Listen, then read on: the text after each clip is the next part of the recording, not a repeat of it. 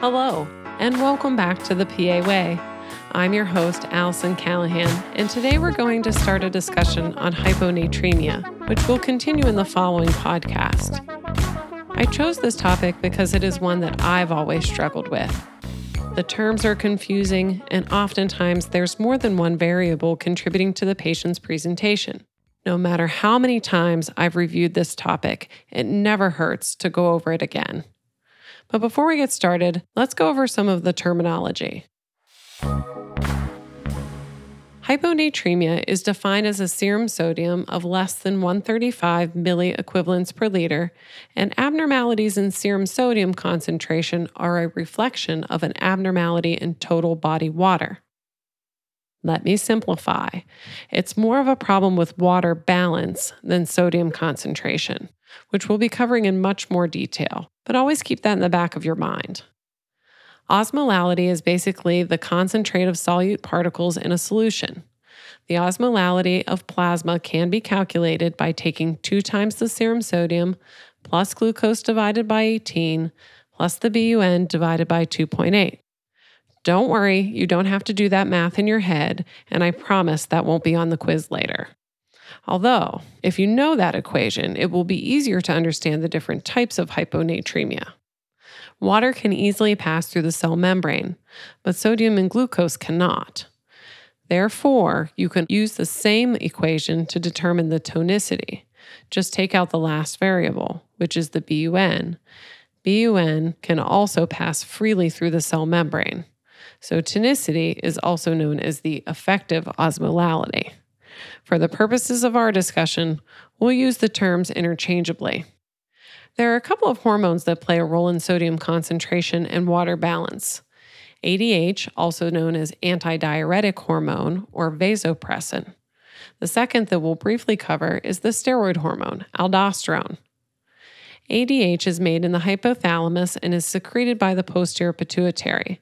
It works on the collecting tubule of the nephron to reabsorb water and return that water to circulating blood volume. ADH production and secretion is stimulated by a couple of different mechanisms. There are osmoreceptors in the hypothalamus that can detect even subtle changes in osmolality. When osmolality is high, ADH is secreted and the kidneys will reabsorb more water. Thirst is also stimulated, increasing free water consumption. When osmolality drops, ADH is suppressed and the kidneys will excrete more water, leading to a relative rise in the plasma osmolality back to normal. Aldosterone is a hormone that is generated by the adrenal cortex. Stimulation of aldosterone can be a result of a drop in blood pressure or decreased blood volume. Aldosterone's effect on the kidneys is to increase both sodium and water reabsorption. There are also some non-osmotic factors that also play a role in fluid and electrolyte homeostasis by also stimulating the secretion of ADH. There are arterial stretch receptors found in the aortic arch, carotid sinus, and pulmonary veins, which can detect drops in blood volume and arterial pressure. These stretch receptors stimulate ADH, which again leads to the increased free water absorption, increasing circulating blood volume. We also need to discuss the difference between extracellular fluid and intracellular fluid. Intracellular fluid is just that. It's the fluid within the cells. Extracellular fluid is the fluid around the cells, which is called the interstitial fluid. Extracellular fluid also includes the intravascular fluid, which is all the blood in your circulatory system. About 2/3 of total body water are in the cells, and 1/3 is in the extracellular space. Now, that was an abbreviated review of some of the pathophysiology needed to develop an approach to a patient with hyponatremia. History and physical exam is always the best way to get started. History may be limited in patients with severe hyponatremia secondary to lethargy or confusion. It can lead to seizures, coma, and even death. Individuals with mild symptoms may present with very vague symptoms, including headache, vomiting, diarrhea, muscle cramps or aches, restlessness. Symptoms are typically more dramatic if the hyponatremia is acute, meaning it developed within 48 hours. Those with chronic hyponatremia can be asymptomatic, even with profound hyponatremia. Ask the patient if they've noticed any difference in their urine output. Does it appear to be more concentrated? Have they been drinking more water? Make sure to ask about recent weight gain or loss. And never forget to ask about medications. There are a list of medications that can lead to hyponatremia, and we talked about several of those during the hypertension medication podcast. Thiazide diuretics, loop diuretics, ACE inhibitors, angiotensin receptor blockers all have effects on the kidneys, and they influence fluid and electrolyte balance. Physical exams should be focused on assessing volume status. I've said this before. Vitals are vital for a reason. Look for hypotension, tachycardia, and assess for orthostasis.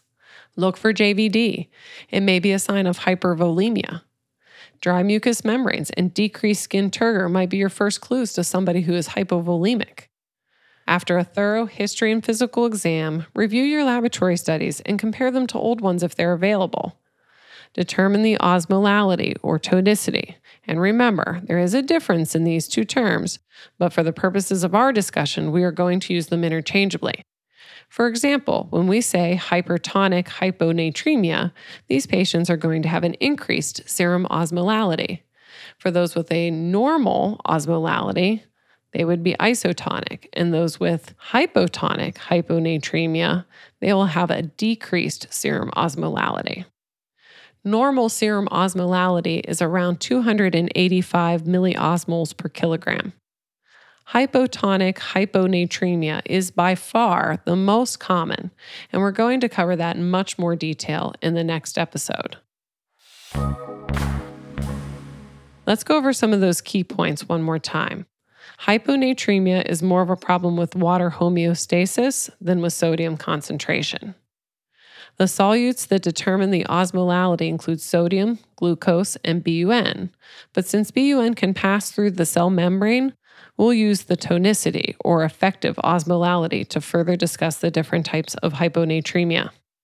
ADH is also known as vasopressin, which can be stimulated by both osmoreceptors and arterial stretch receptors when the body detects any changes in osmolality, circulating blood volume, and blood pressure. ADH acts on the collecting tubule to increase free water absorption and return it to circulation. Aldosterone also has effects on the kidneys and leads to increased sodium and water reabsorption. History and physical exam should be aimed at determining the patient's volume status. Serum osmolality will be used to determine if the patient has hypotonic, hypertonic, or isotonic hyponatremia. Now let's apply what we've learned to a Roche review question. A patient with diabetic ketoacidosis with a serum glucose of 756 and an increased serum osmolality of 301 milliosmoles per kilogram is found to have a low serum sodium of 130 milliequivalents per liter. You've calculated the corrected sodium concentration as 141 milliequivalents per liter. How would you describe this patient's hyponatremia? A. Pseudohyponatremia. B. Hypertonic hyponatremia. C. Hypotonic hyponatremia. Or D. Isotonic hyponatremia. The answer is B. Hypertonic hyponatremia. The patient's serum sodium is low and the serum osmolality is high because of the elevation in his serum glucose. In isotonic hyponatremia, also known as pseudohyponatremia, the serum osmolality is normal. In hypotonic hyponatremia, the serum osmolality is low.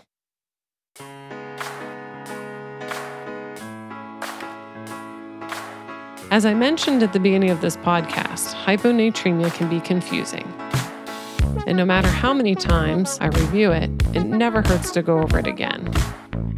If there's a particular topic you would find helpful to review, send me an email to Allison, Allison, @RocheReview.com. You can follow me on Twitter at the PA Way 2.